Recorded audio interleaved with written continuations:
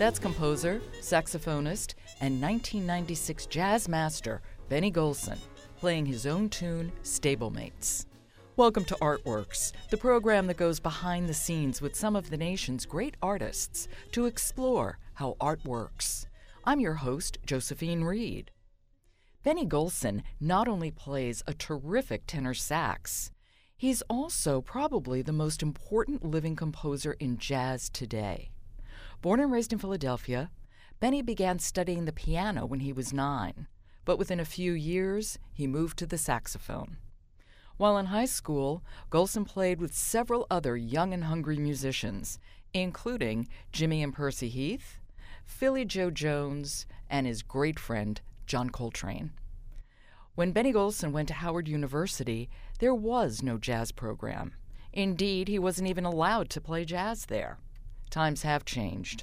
Howard now has its own jazz program and its own jazz ensemble, which gives a yearly Benny Golson Award. After earning his degree from Howard University, Benny Golson joined Bull Moose Jackson's band. He began arranging and composing almost immediately, with the early encouragement of Jackson's pianist, Tad Dameron. Benny also played with Lionel Hampton and Johnny Hodges and toured with the Dizzy Gillespie Big Band from 1956 to 58. He then joined Art Blakey's Jazz Messengers, where his solo on Bobby Timmons' song Moanin' became a classic.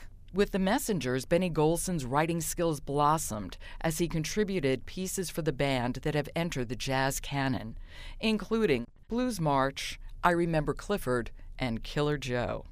After leaving the Messengers, he and Art Farmer formed the hard bop ensemble known as the Jazztet. So it came as a surprise when Benny Golson moved to Los Angeles to concentrate on studio and orchestral work.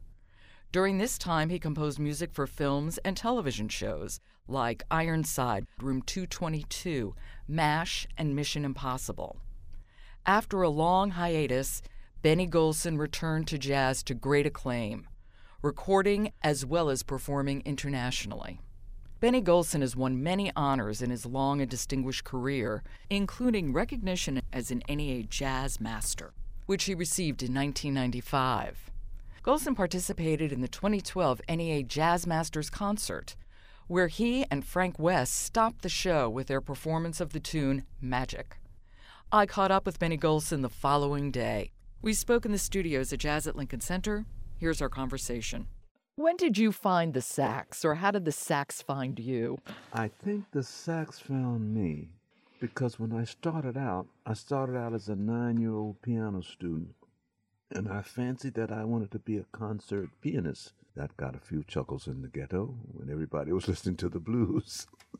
I'm talking about Chopin and Bach. And I was deadly serious about it. I mean, I practiced all the time. But then I went to hear, when I was 14, I went to hear Lionel Hampton at the Earl Theater downtown because all the kids were coming back to high school and said, oh, man, you should hear Lionel Hampton. You should hear him play Flying Home and blah, blah, blah. So one day I didn't go to school. I went to the theater and got a surprise in my life. The band started playing while the curtain was closed. And the spotlight was on the curtain, of course. And an announcement was made, and then the curtain slowly opened. And as that curtain opened, it was like a certain portion of my life was opening, because then I began to see the saxophones in the front. And then I could see the trumpets behind them, and a little more the trombones, and I could see the bass player and the piano player, the guitar player. And the lights were shining on these golden instruments, and it was sparkling, and it was like magic.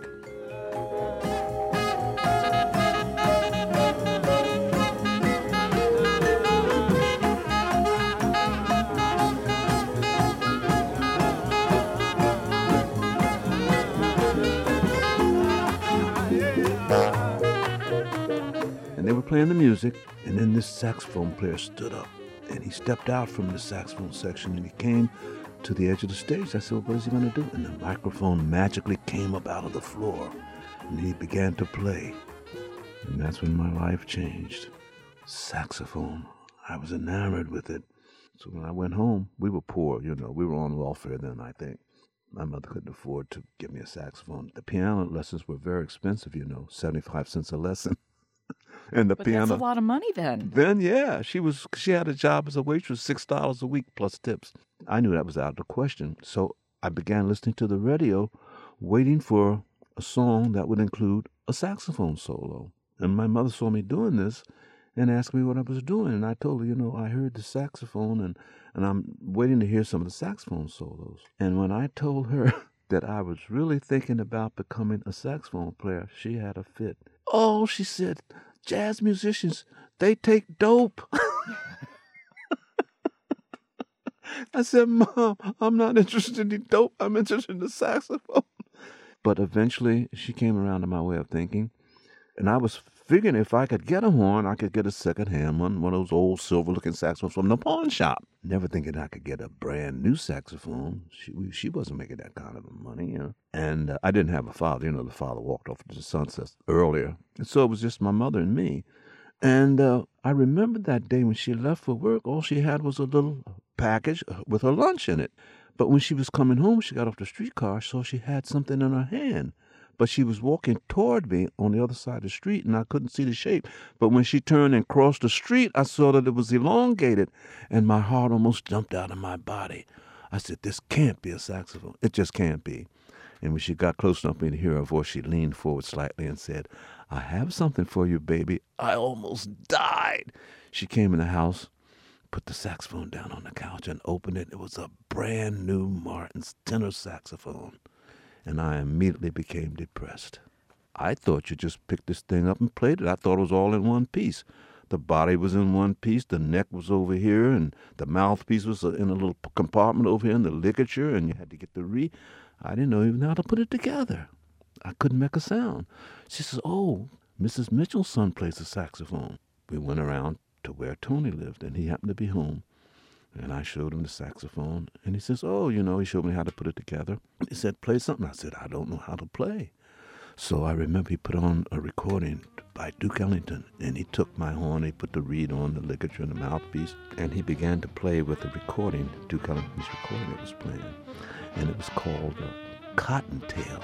And he was playing my horn with Duke Ellington, and I was listening to him. I'm saying, that's the sound of my horn. And that's how it began.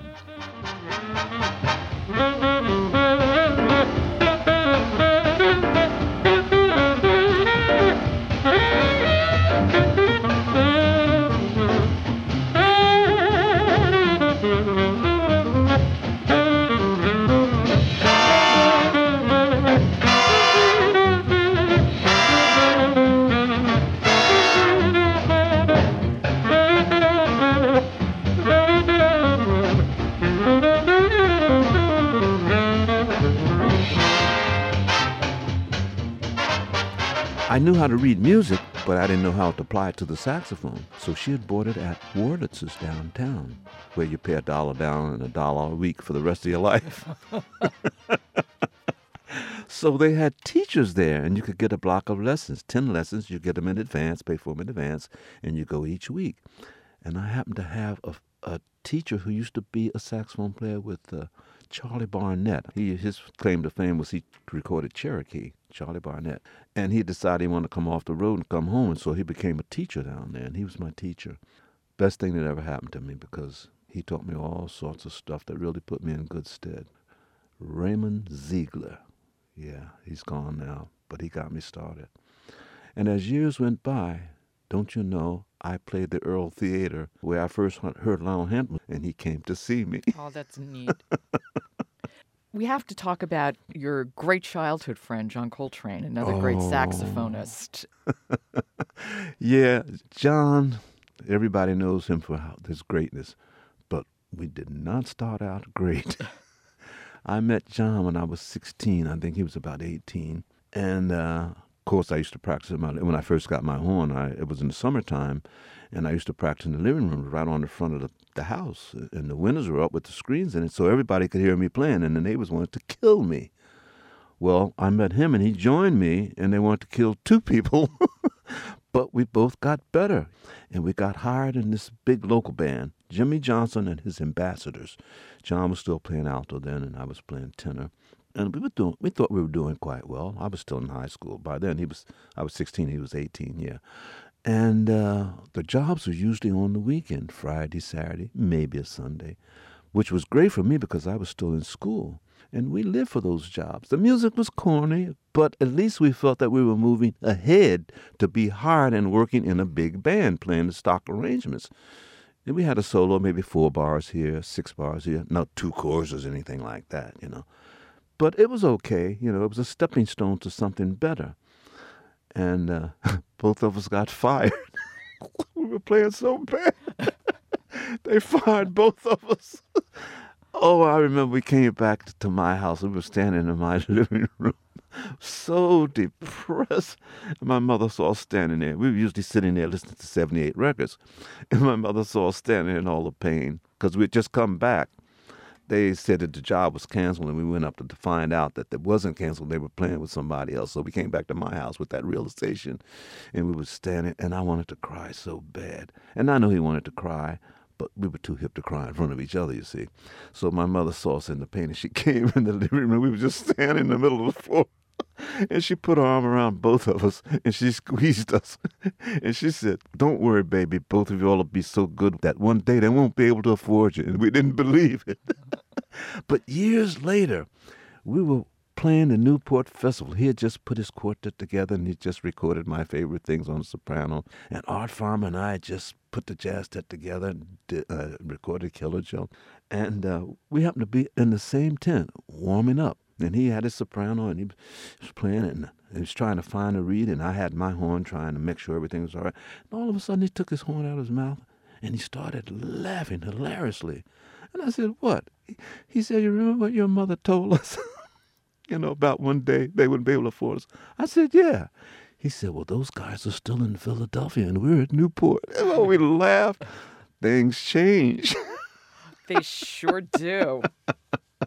You came into jazz in this transitional moment. As you said, you were originally inspired by Lionel Hampton, and then along came Charlie Parker, and along came Dizzy Gillespie. That's right. Can you remember that shift? Oh, I remember it so well.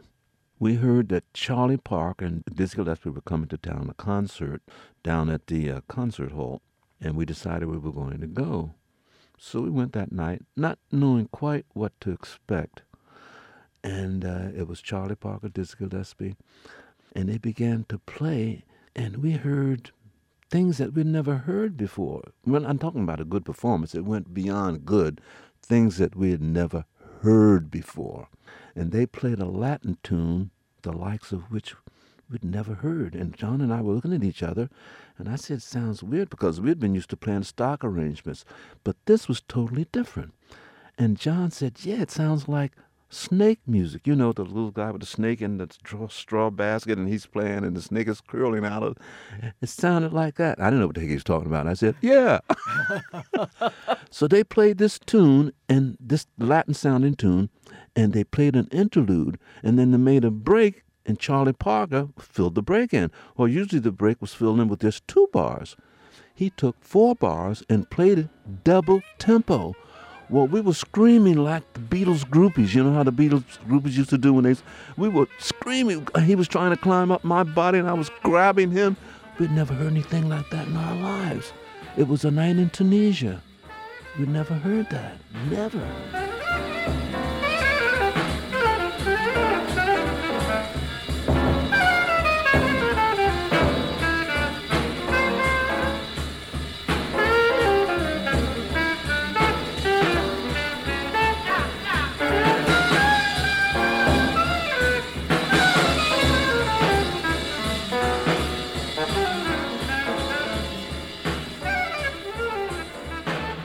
So after the show performance, we went backstage, and like kids do, we were getting autographs from everybody.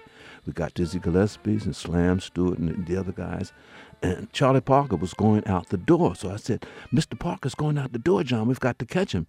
So we ran up Locust Street, and we caught up with him. And we said, Mr. Parker, we want to get your autograph. He was going to a club. He had finished the concert, which was in the afternoon, from about 4 to about 7. And then he was going to play at the club that night. So we said, "Well, can we walk along with you?" So he said, "Okay." John was on his left, said, "Can I carry your horn?" Well, he let him carry his horn, and I was on the right. See, John never did much talking. I was always the talker whenever we went out. So I'm going to get to the root of how is this guy playing this kind of stuff. So I began with all of my dumb questions that had nothing to do with what he was playing. What kind of horn do you play? And I was making a mental note of this.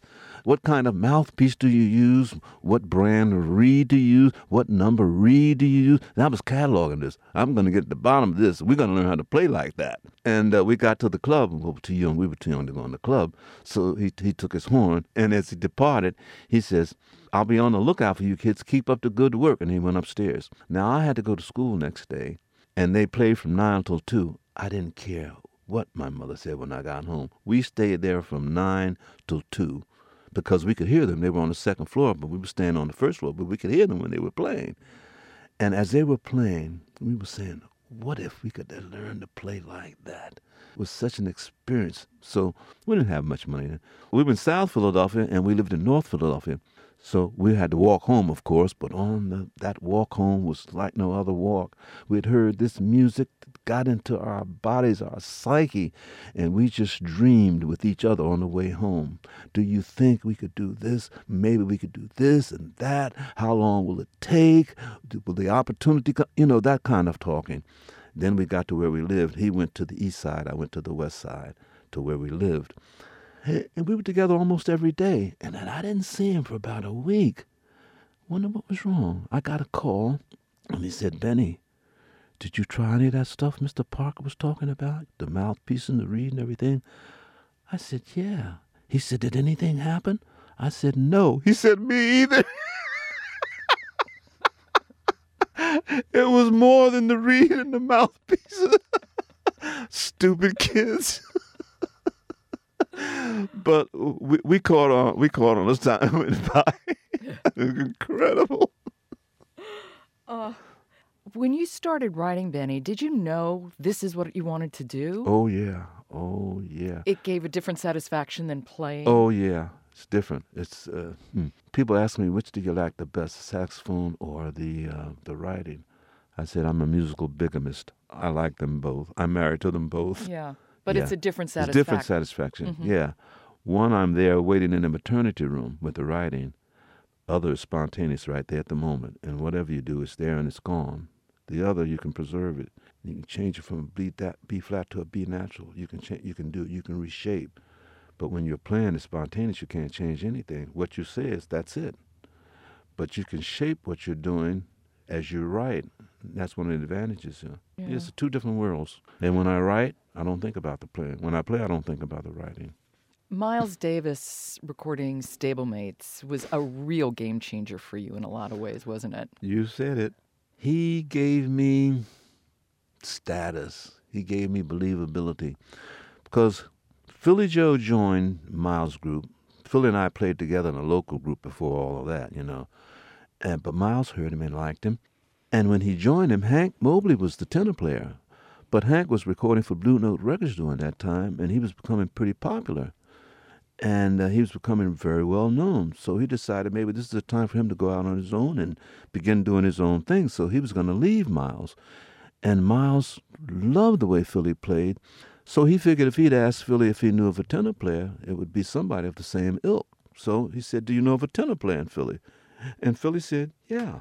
So Miles said, what's his name? He said, John Coltrane. So Miles was a little uncertain about it. He says, no, I never heard of him. Can he play? And Philly probably made the understatement of his life because he simply said, mm-hmm.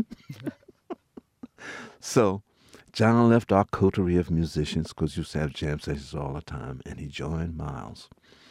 And so I saw him 2 weeks later, Columbia. We both lived in North Philly. I ran into him on Columbia Avenue. And I said, John, how's it going with Miles? He said, this is going great. He said, but he needs some tunes. He said, do you have any tunes? I said, do I have any tunes? That's all I had, tunes. So I'd written this oddball tune. It was kind of crazy tune, I thought.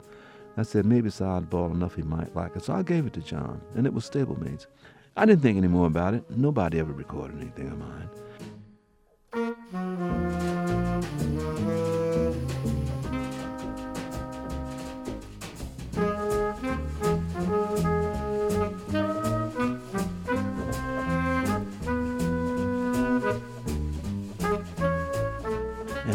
to him about a month later, and he said, "Ben, you know that tune you gave me?" I said, "Yeah." He said, "We recorded it." I said, "What?"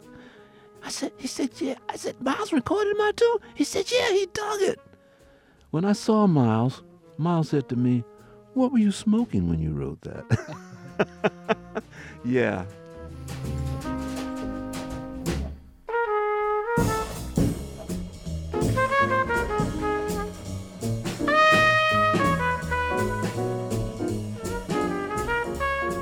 That's what got me started not as a saxophone player, as a jazz composer. Yeah, that was the one. And now they play that tune everywhere. Everywhere I go, they play that tune. It's incredible. You never know what's going to happen when you sit down to write. If you did, you'd say, "Well, I think I'll write a hit tune today." Every day. There is no such thing. And what decides, I don't decide. The audience, the people who hear decide. By the CDs that they buy, the money they plunk down to come and hear you play it, they decide. It's all about the number of people who pay to hear it and buy what you play. That's what decides. Well, you played with Dizzy Gillespie in the mid-'50s. What did you learn playing with Dizzy Gillespie? I learned a number of things. I learned how to pace yourself. You know, if you try to play at the top all the time, high and fast, you got nowhere else to go. You have to learn to pace it. I learned that space sometimes is as important as the notes if you place it strategically. And what space accomplishes, I'm not talking about a minute, just a moment or two. Space, what it accomplishes, it gives the audience a chance, in a microsecond, to reflect on what you've just played and to anticipate what you're going to play, which creates an element of anticipation, which is good. Space, just to take a breath and not wall-to-wall notes, not a complete tapestry. And if the drummer's good, when you take that breath, he's going to do something to set you up for the next time you utter a sound musically. You also say you learned a lot from Art Blakey when you played with him in the Jazz Messengers. Yes. Not notes, but attitudes and aggressiveness and playing with fire. When I joined him, I was playing soft and mellow and smooth. It didn't work. We were playing somewhere, Cafe Bohemia, I think it was in the Village. And he would play these drum rolls going into the next chorus. And they were so smooth, it was like tissue paper loud. Set you up for the next chorus.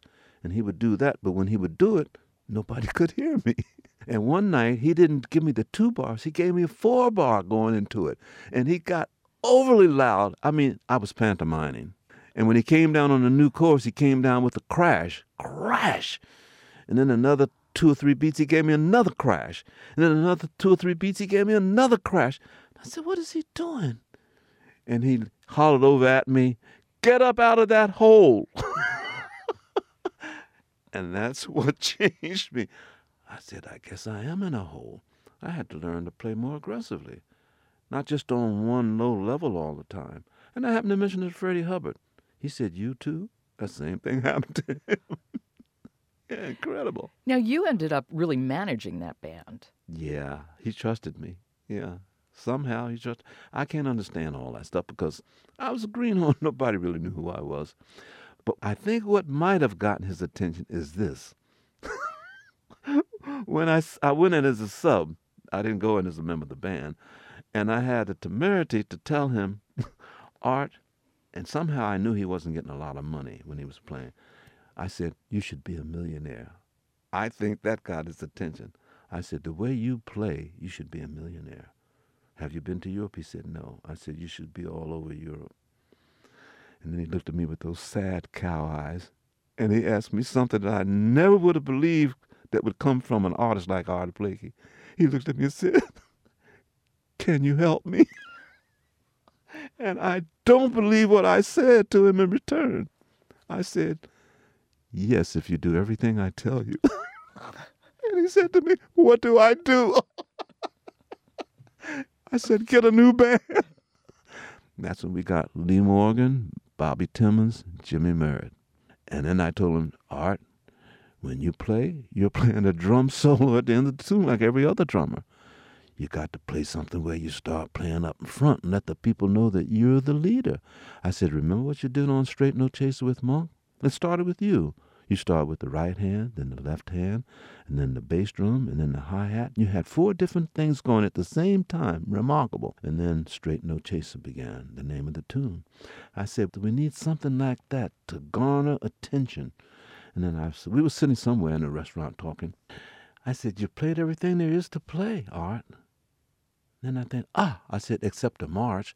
And he looked at me and said, you got to be kidding. Nobody plays a march in jazz except when you're going to a funeral in New Orleans.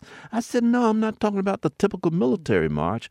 I said, have you ever heard that college in the South, the Black College, Grambling? I said, have you ever heard them play marches? I said, when they play their marches, the marches are dirty and greasy and funky. I said, I'm talking about that kind of a march. He said, Golson, he never did call me Benny. Golson, it'll never work. I said, well, let me go home and try. Golson is not going to. I said, well, let me try. All right. We were working at Small's Paradise then up in Harlem. I went home that night and I said, a march. And I started thinking, but it needs a melody. And that's when I put this melody together. And so I called the rehearsal that next day. And I said, okay, Art, you're going to start this. He said, well, how long do I play? I said, play as long as you want. He said, well, how will you and Lee know when to come in? I said, play a roll-off. He said, what's a roll-off? I couldn't play on the drum, so I had to do it with my mouth. I said, play this. Drum, drum, drum, drum. He said, oh, Golson, this is not going to work. I said, just try it.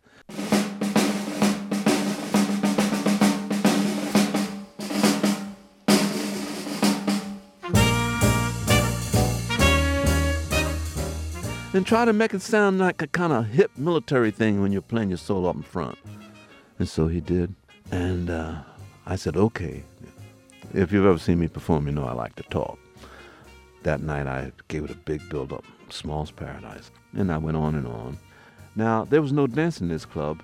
And as the patrons sat down, they had a small table just enough for their drinks. One of those kinds of things. But not room for dancing. We started Blues March. And we got into it. And Art added that kind of a backbeat, almost like a rock and roll thing, and that's almost a shuffle thing.